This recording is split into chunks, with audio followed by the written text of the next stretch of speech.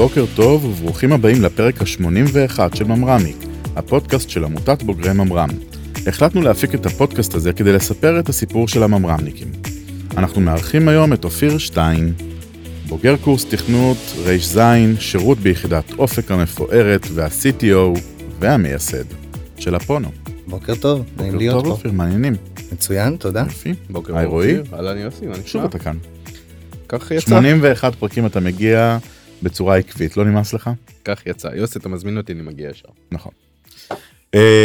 אז אהלן, מעניינים. אנחנו נתחיל כהרגלנו. קורס תכנות. רצית להגיע לקורס תכנות? וואו, אז האמת היא, לא ידעתי בכלל שאני רוצה להגיע לקורס תכנות. אני ביקשתי יום סיירות, עשיתי י"ג, טכנאי תוכנה. ביקשתי יום סיירות, אמרתי, טוב, אני יוצא מזה, אני הולך להיות לוחם. וככה איזה בוקר אחד התקשרו אליי, אמרו לי, שומע, יש איזה מיונים, משהו ממר"ם. אמרתי, טוב, בוא נלך, נראה מה קורה.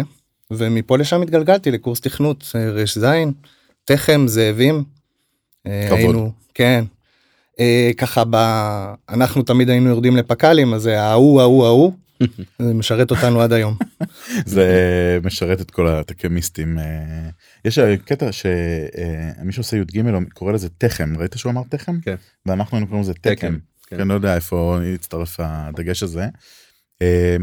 אז תשמע, קורס תחם זה קורס מיוחד בגדול. כן. באמת קורס, נחבר רגע את מי שלא אולי מכיר, זה קורס תכנות מקוצר של 3 חודשים, אבל שמסתמך על ידע קודם, להבדיל מהקורס הרגיל שלא מסתמך על ידע קודם, אז פה עושים באמת י"ג, במכללות נבחרות, זה גם בשיתוף פעולה עם בסמך ועם ממר"ם, וקובעים את הסילבוס מראש וכולי, ועוברים מיונים ומתקבלים ועושים את התהליך המקוצר, אז גם בדרך כלל מגיעים קבוצות כזה, נכון. לכל מיני בתי ספר. נכון.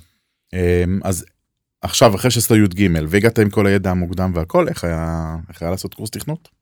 אז האמת היא, קורס תכנות זה חוויה מעצימה וכיפית נורא. אתה בעצם גם חווה בקד"צ צבא פעם ראשונה בצורה מאוד מאוד לייט, אבל אתה חווה אותה.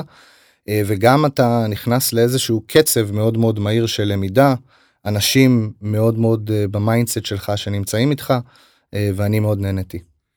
זה היה דומה לי"ג בקצב? לא, זה כאילו מה שאמור להשאיר אבק. לא, זה קצב הרבה יותר מהיר, הרבה יותר אינטנסיבי. ומשם לאופק בחיל האוויר. כן, אז מקורס תכנות אני הגעתי לאופק, חיל אוויר. האמת היא, הכניסה שלי לאופק הייתה מעניינת. אני הגעתי ליחידת תשתיות, וכמובן, אני לא יודע אם כולם מכירים, אבל בקורס תכנות אתה לא תמיד מגיע עם ידע מה זה תשתיות או רצון להיות בתשתיות, ואני ככה הגעתי ליום הראשון שלי מאוד יודע מה אני רוצה. היה לי שיחה בזמנו, כל בן אדם, כל תוכניתן שהגיע היה לו שיחה עם מפקד אופק, אני חושב שזאב זה באותו זמן. חיכיתי ככה לזאב, נכנסתי לחדר שלו ואמרתי לו, אני יודע מה אני רוצה לעשות C#, ואני רוצה להיות בפלמחים. למחרת הייתי בצריפין, ביחידת תשתיות הנדסיות. כן. כיאה לצבא, נו. באותו זמן מאוד... הצבא מתחייב להקשיב לצרכים של החייל. גם, תלוי איפה. להקשיב. ואחר כך כאילו בסוף הוא שם אותך לפי צרכיו, אין מה לעשות. כן. היום אני מאוד... אני מניח שהיה בטח איזשהו שוק ראשוני, נכון? אפשר לדבר על זה, כי זה באמת קורה ללא מעט תוכניתנים שמגיעים מתפקידי תשתיות, ובאמת קורס תכנות הוא הרבה יותר פול סטקי, וכמעט לא נוגע למרות שהיום קצת יותר אגב, אבל כמעט לא נוגע בתשתיות, ואז יש איזשהו הלם כזה, כי אתה מרגיש שזה לא בדיוק מה שאתה רוצה. לגמרי. אז השוק הראשוני ישר תוקף אותך, ואתה אומר, רגע, מה אני עושה פה? זה לא מה שחתמתי עליו, זה לא מה שרציתי, ואז אתה מתחיל להתאקלם. באותה תקופה זה היה תקופה שלא ידעתי מה זה אומר, והייתי צריך לבד לאט לאט להבין איפה אני נמצא, ושאני נמצא במקום מדהים. בדיעבד אני יכול להגיד שזה אחד הדברים הכי טובים שקרו לי. למה? כי תוכניתן שרואה תמונה מלאה, וזה משהו שהיום, גם היום בחברה וגם במהלך הדרך, זה שירת אותי בכל דבר שעשיתי. תוכניתן שרואה תמונה מלאה, לא רק של הקוד שהוא כותב, גם איפה הוא רץ, למה הוא רץ, עם מה הוא מתממשק, ואיך התמונה הזאת היא מתחברת, זה פשוט תוכניתן הרבה יותר טוב. אתה יכול להיות תוכניתן בלי זה? כן, התשובה היא כן. אתה יכול לכתוב קוד שירוץ ויעשה את המטרה שלו בלי לראות את התמונה המלאה, במיוחד בחברות גדולות שיש להן פונקציות מאוד מאוד שונות בארגון לכל תהליך כזה, אבל אתה לדעתי תהיה תוכניתן הרבה פחות טוב. אוקיי. בחברה קטנה אתה חייב להיות מסוגל להרים את השרתים, להבין את התווך, להבין חד משמעי. תקשורת מהי וכל מיני דברים כאלה שבאמת פחות קריטי בחברה גדולה. כמה שנים היית באופק? באופק הייתי כ6 שנים, הייתי שם ככה תוכניתן, אחרי זה יצאתי לקצונה והייתי גם ראש צוות. 6 שנים בדיעבד הם טסות, אבל שאתה שם אתה רק סופר. כן, מבפנים אתה סופר. כשאתה בן 40 הם טסו. ומשתחרר?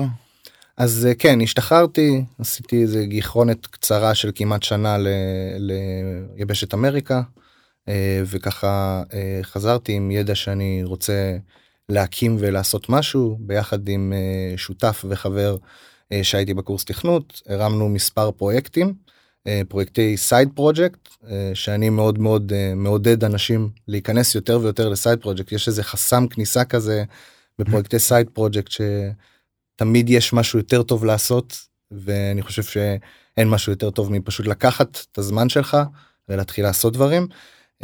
הרמנו מספר פרויקטים שאחד מהם גם הצליח יותר, אפליקציה שרצה במשך כמה שנים, כ4-5 שנים, 30,000 דיילי אקטיב יוזר. שמה עושה? היא הייתה אפליקציה בעולם הסושיאל מדיה, היא בעצם עזרה והביאה אינסייטים ומידע ניהולי על קאונטים של אינסטגרם שלך, וככה הייתה מאוד פופולרית בעיקר בברזיל. מדהים. כן. אתה אומר סייד פרוג'קט, אז אולי נדבר על זה רגע, כי זה דווקא משהו שלא עלה אף פעם, לדעתי בפרקים שלנו, באמת תופעה נפוצה. מה הכוונה שאומרים סייד פרוג'קט?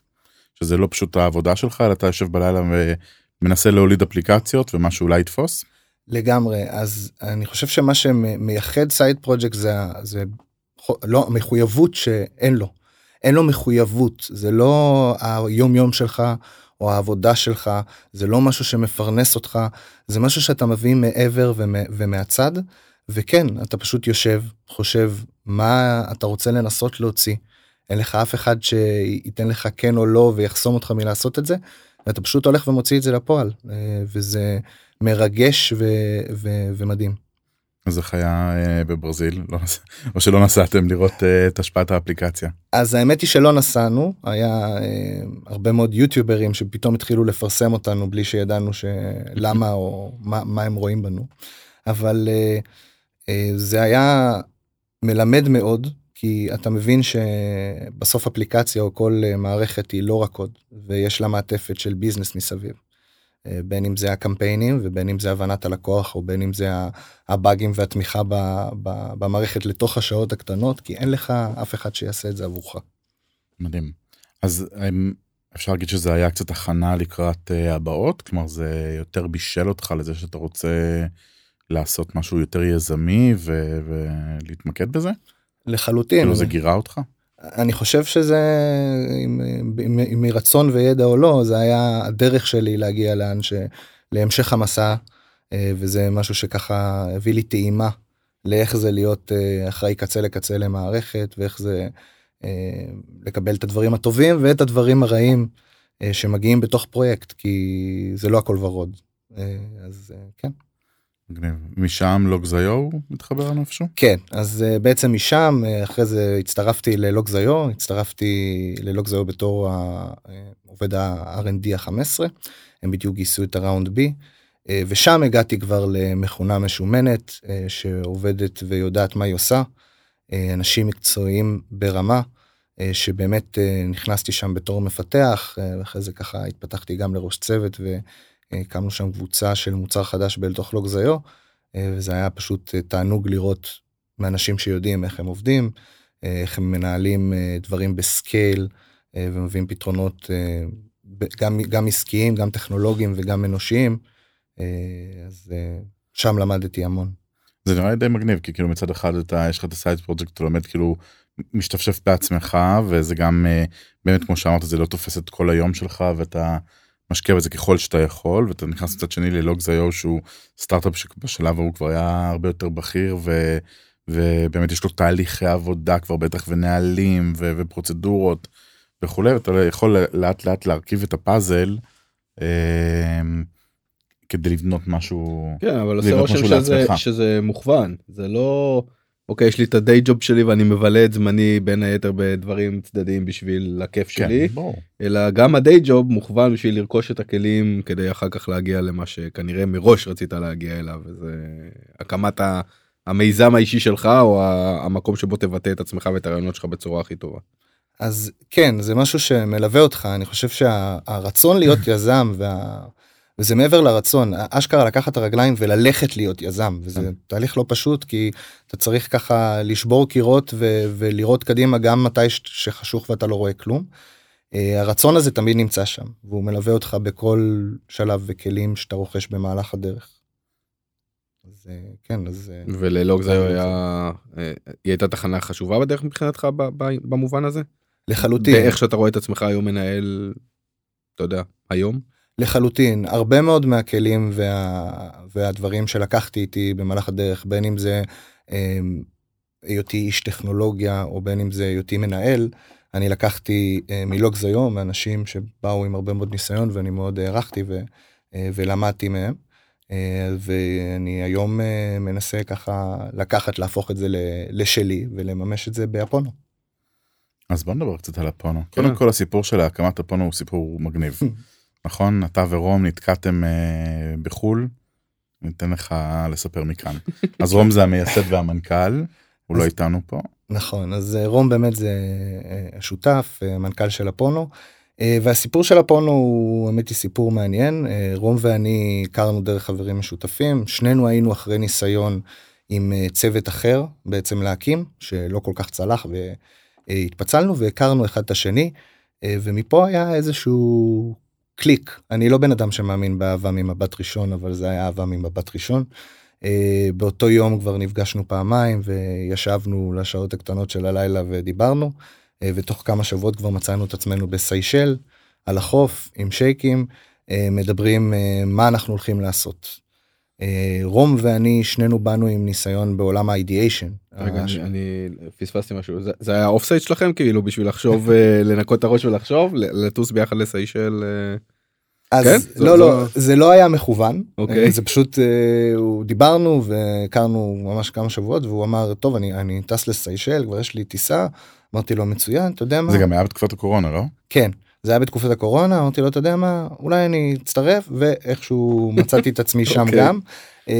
זה היה בתקופת הקורונה, בדיוק היה מלוניות פה בארץ, היה סגרים, לא ידענו אם בכלל נוכל לחזור. נכון.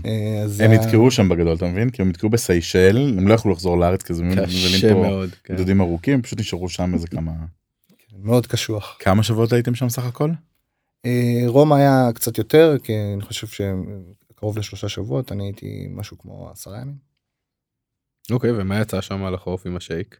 אז בעיקר מה שיצא זה מה זה כזה הגרעין שאחרי זה הנבטנו של אפונו, שזה נשמע כאילו חזרנו והלכנו לגייס לחברה, אבל היה פה תהליך המשך ideation ו-validation של הרעיון הזה הרבה יותר לעומק, וזה משהו שהאמת היא פגש את שנינו גם לפני, היה לנו ניסיון בתהליכי ideation, והיה לנו מאוד חשוב להבין איך אנחנו עושים את התהליך ה-ideation נקי, מכל מיני רגשות שתוקפים אותך בדרך. פתאום אתה מרגיש שזה רעיון טוב, ואז איזה לקוח שאתה מדבר איתו אומר משהו אחר, ואז חובט אותך בחזרה, ובעצם בנינו איזשהו פרוסס עבורנו, איך לבוא ובעצם לנהל ideation בצורה שהיא ככה, בלי הרגשות מהצד, ושתי כלים שמצאנו לעצמנו שהיו נכונים. אז כלי אחד זה בעצם מקביליות של רעיונות, בין אם זה הכל באותו תחום, היה לנו הרבה רעיונות שזזים במקביל, ואנחנו בחנו אותם במקביל כדי לא להינעל על משהו אחד וכן לצאת ולחשוב מחוץ לקופסה, שזה היה לנו ככה מאוד מאוד חשוב.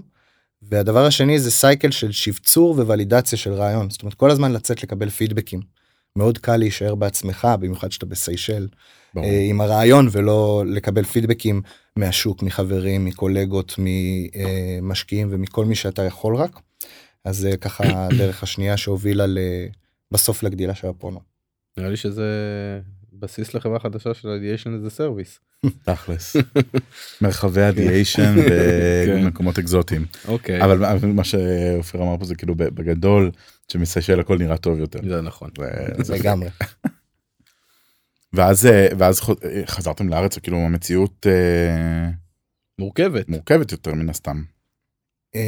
אז המציאות בארץ באותה תקופה עם הקורונה הייתה מורכבת. אפילו הייתה בלתי אפשרית. כן, עוד לפני שטסנו, אני חושב שהגלים האלה של הקורונה שכל הזמן באו והלכו, הביאו הרבה מאוד חוסר ודאות, ואני יכול להגיד שזה אחלה פלייגראונד לכל יזם, חוסר ודאות שקיים בעצם כל הזמן.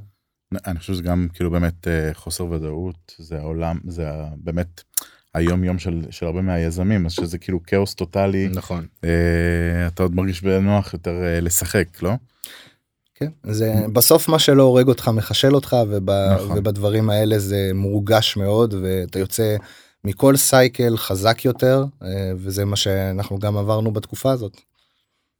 אז כאילו, איך מתחילים? חוזרים לארץ אז יושבים הרבה מאוד ביחד, פונים בעצם לכמעט כל האנשים שאתה מכיר בכל דרך אפשרית, כדי להגיע לאנשים שבאים מהתחום, כדי לעשות ולידציה, כדי להגיע לפאונדרים ולשאול אותם שאלות ולהתייעץ איתם. ומפה מתגלגלים עד לרמה שאתה מצליח להבשיל את זה, ואתה אומר, אוקיי, יש לי פה את הסיפור, יש לי פה את ההבנה של איפה זה פוגש אותי, ולמה אני צריך ללכת ולעשות את זה, וזה מתחבר לי, אז הולכים על זה. אז על מה הלכתם? ספר. כן, אז... ספרנו מה הפונו עושה. נכון. אז הפונו, אנחנו בעצם, מה שאנחנו עושים, אנחנו באים להעצים עובדים ומתכנתים בחברות, בעצם לתת להם לעשות את מה שהם אמורים לעשות ביום יום, או את מה שהם רוצים לעשות, שזה לא תמיד פוגש את מה שהם צריכים לעשות, אבל חברות כן רוצות לבוא ולתת את זה, בצורה שמגנה על הסקיוריטי של הארגון ועל ככה על המשטח שלו, ואנחנו עושים את זה בעזרת מערכת לניהול הרשאות, לאסטים בקלאוד ולדאטה סטורס, ובעצם אנחנו עושים את זה בדרך שמאפשרת לאנשים לבוא ולהרחיב את ההרשאות שהם צריכים, כדי לתמוך בפרודקשן, כדי להתעניין ולהביא דעה, ומצד שני לשמור על משטח התקיפה קטן. אותי זה פגש ברמה האישית באין ספור מקומות, בתור ככה בחור סקרן, טכנולוג שרוצה להיכנס דווקא לאיפה שלא מרשים לו, אז הייתי כל הזמן הולך ומנסה לעזור וללמוד מעבר למה שאני יודע.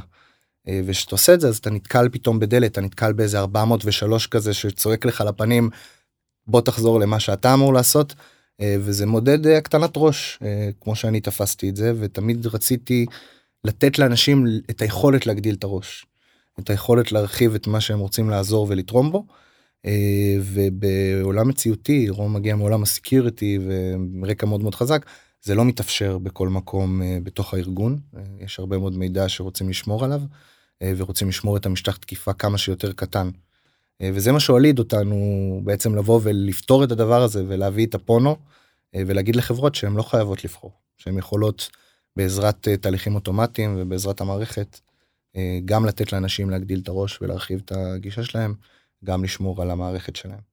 אבל אתה יודע, ככל שהחברה הולכת וגדלה, והמרחבים הולכים וגדלים, וכמות האנשים הולכת וגדלה, אז יגיד לך אותו מנהל סיכונים פנימי של הארגון, או הקצין ציות, או לא משנה איזה פונקציה בדיוק באותו ארגון החית הזה, מה פתאום לתת הרשאה לתוכניתן מהצוות הזה, לגעת במשהו של הצוות הזה, או בכלל בדברים שהם פחות טכניים אולי, כדי ללמוד קצת יותר דברים שקורים בחברה, זה הרי בסיס מאוד פורה לתקיפות פנימיות, או אפילו טעויות, שיכולות לפגוע בארגון בצורה מהותית.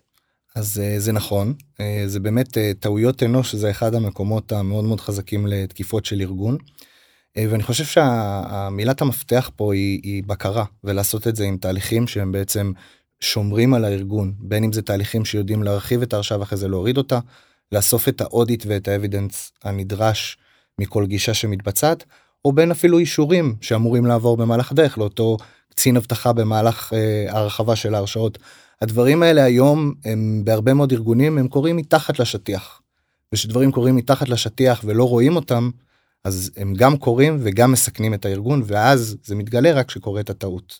אתה אומר הרבה יותר טוב שזה יהיה גלוי ומנוהל מאשר ככה מתחת לרדאר ואף אחד לא יודע מה קורה.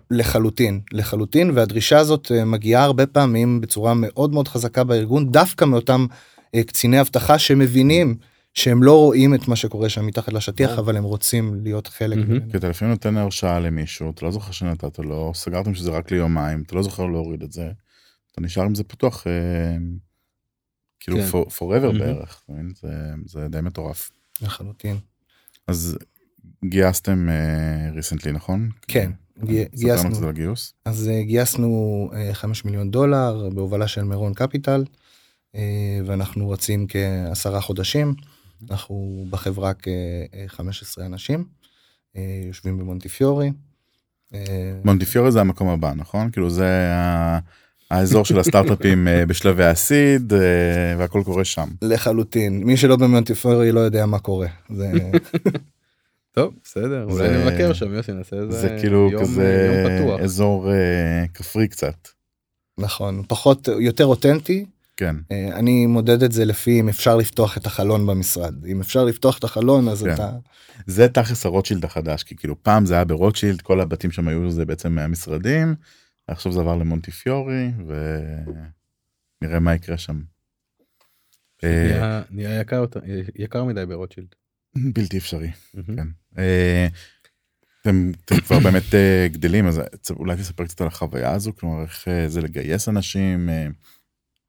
כן, אז באמת גדילה, יש משהו, גדילה מ-0 ל-1, שהיא מאוד מאוד מרגשת, כי אתה כל הזמן מכפיל את עצמך, וזה משהו שאתה יכול רק בהתחלה לעשות את זה בצורה כזאת קיצונית, ואתה מתרגש מכל עובד חדש שמגיע, אתה מתרגש מכל לקוח חדש שאתה מדבר איתו, וזה מאוד מאוד מגניב. מצד שני, אתה כל הזמן במחשבות של איך אני עושה את זה נכון, ואיך אני מביא את האנשים שמתאימים לחברה, ואיך אני מגדל קלצ'ר ותרבות שהיא מתאימה לחברה, ואני חושב שזה משהו שמאוד מייחד את רום ואותי, שאנחנו התחלנו לדבר על הדבר הזה עוד בסיישל, זאת אומרת, על איך אנחנו מדמיינים את האנשים בחברה, ואיך אנחנו מדמיינים את התרבות של החברה, זה משהו שאנחנו ככה כל הזמן דוגמים. אולי תתן לנו קצת איזה מילה על זה, איך אתם מדמיינים, מה זה הקלצ'ר הזה שאתם מנסים לבנות? גם ראיתי שעשיתם האקתון. נכון. אז אני מניח שזה גם חלק מקלצ'ר, לא? זה מתפיסה של איך לקדם דברים. נכון, אז בסוף אני חושב שהדבר שהכי חשוב בקלצ'ר זה לשים אותו על השולחן, זאת אומרת לכתוב אותו על דף. כי מאוד קל לשים שהוא יהיה איפשהו באוויר, ברגע שאתה מתחיל לכתוב אותו על דף לטוב ולרע, כי לפעמים אתה מבין שזה לא מה שהתכוונת, אז זה מתחיל לקבל איזושהי צורה, ואפשר לקחת את זה ולפעול עם זה בתוך הארגון, ואני חושב שזה בסוף משהו שצריך ללוות אותך, כמו איזשהו קול שני, שמלווה אותך בכל דבר שאתה עושה. למשל, אני אתן דוגמה, מאוד חשוב לנו הנושא של value אמיתי ללקוח. זה משהו שככה מההתחלה דיברנו עליו, שזה משהו שאנחנו רוצים בחברה, ואם מסתכלים על חברות סקיוריטי, אז יש איזשהו משהו שחוזר על עצמו, שלפעמים מוכרים את המוצר, ואף אחד לא משתמש בו בארגון. זה סימן איזה תווי שהוא היה אמור לסמן, ולא משתמשים בו. היה לנו מאוד חשוב לצאת עם איזשהו משהו שיביא ערך לאנשים בשטח, אם זה לאדמיניסטרטורים, אם זה לאנשים בפועל, לאנד יוזרס, ובעצם זה משהו שאנחנו ככה ליווה אותנו גם באפיון הפיצ'רים במוצר, גם בשיחות עם הלקוחות, וגם בשיחות עם העובדים.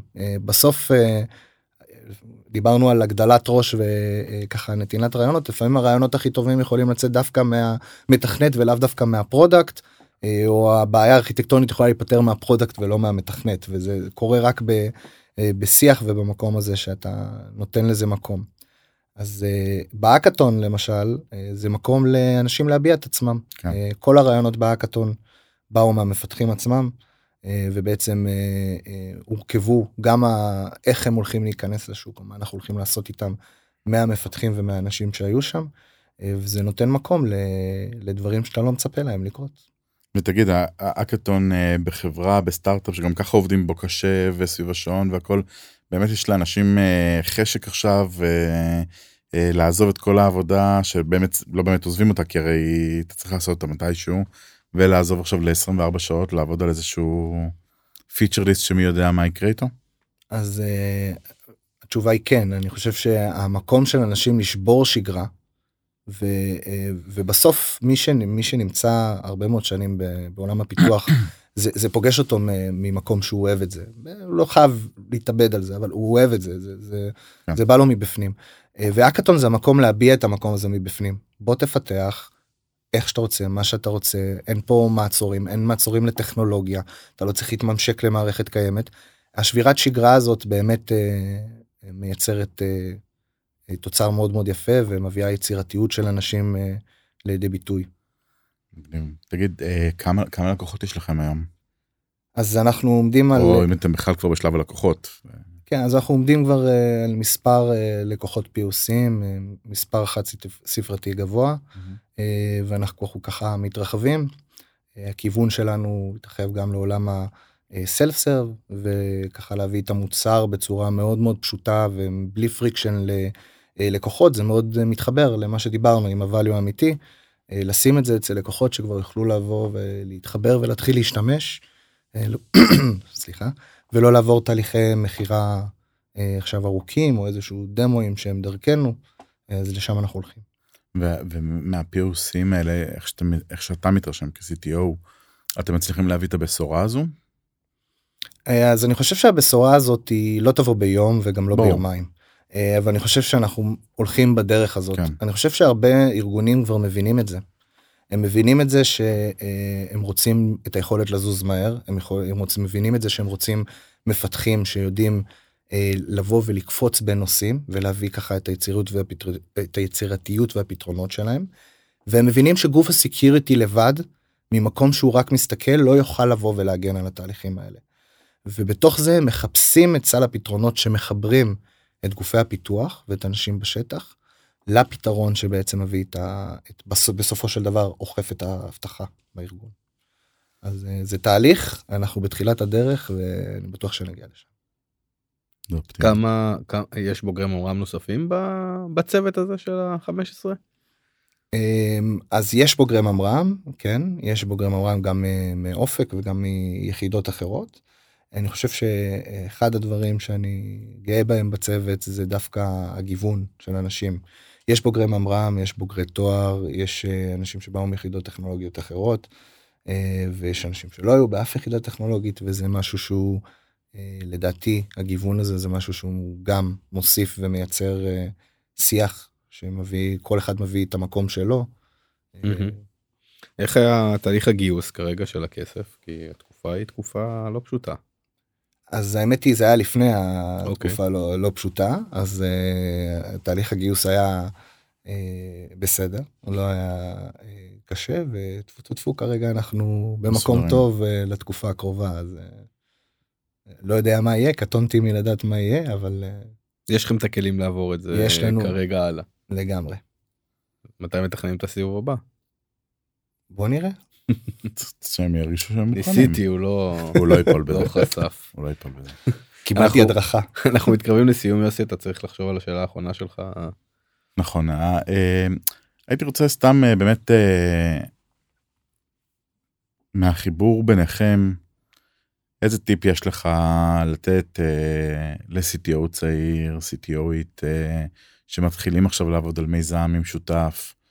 איזה ככה טיפ משמעותי. כן, אז אני חושב שהטיפ הכי משמעותי שאני יכול לתת, שאני ככה הייתי שמח לקבל אותו מ-day zero, זה כמעט כל דבר שאתה עובר, הרבה מאוד אנשים עברו לפניך, אתה לא לבד, ולא להתבייש לפנות ליזמים אחרים, לפאונדרים, ובכל דרך שהיא, וזה לא משנה אם יש היכרות מקדמת או אין, ולהתייעץ ולשתף, וזה מאוד מאוד עוזר. אני מקבל, ואני גם רוצה להגיד למאזינים ולמאזינות, שרוב האנשים בתעשייה שמחים להיפגש ולתת טיפים ולעזור, גם אם אתם לא מכירים אישית, בטוח מכירים דרך מישהו, ואפשר, ואני מסכים לך, זה מאוד מאוד חשוב, וזה נותן value אמיתי. תודה רבה, היה מרתק. תודה שבאת, רועי, תודה שהיית שוב. תודה יוסי. יאללה, נתראה בפרק הבא.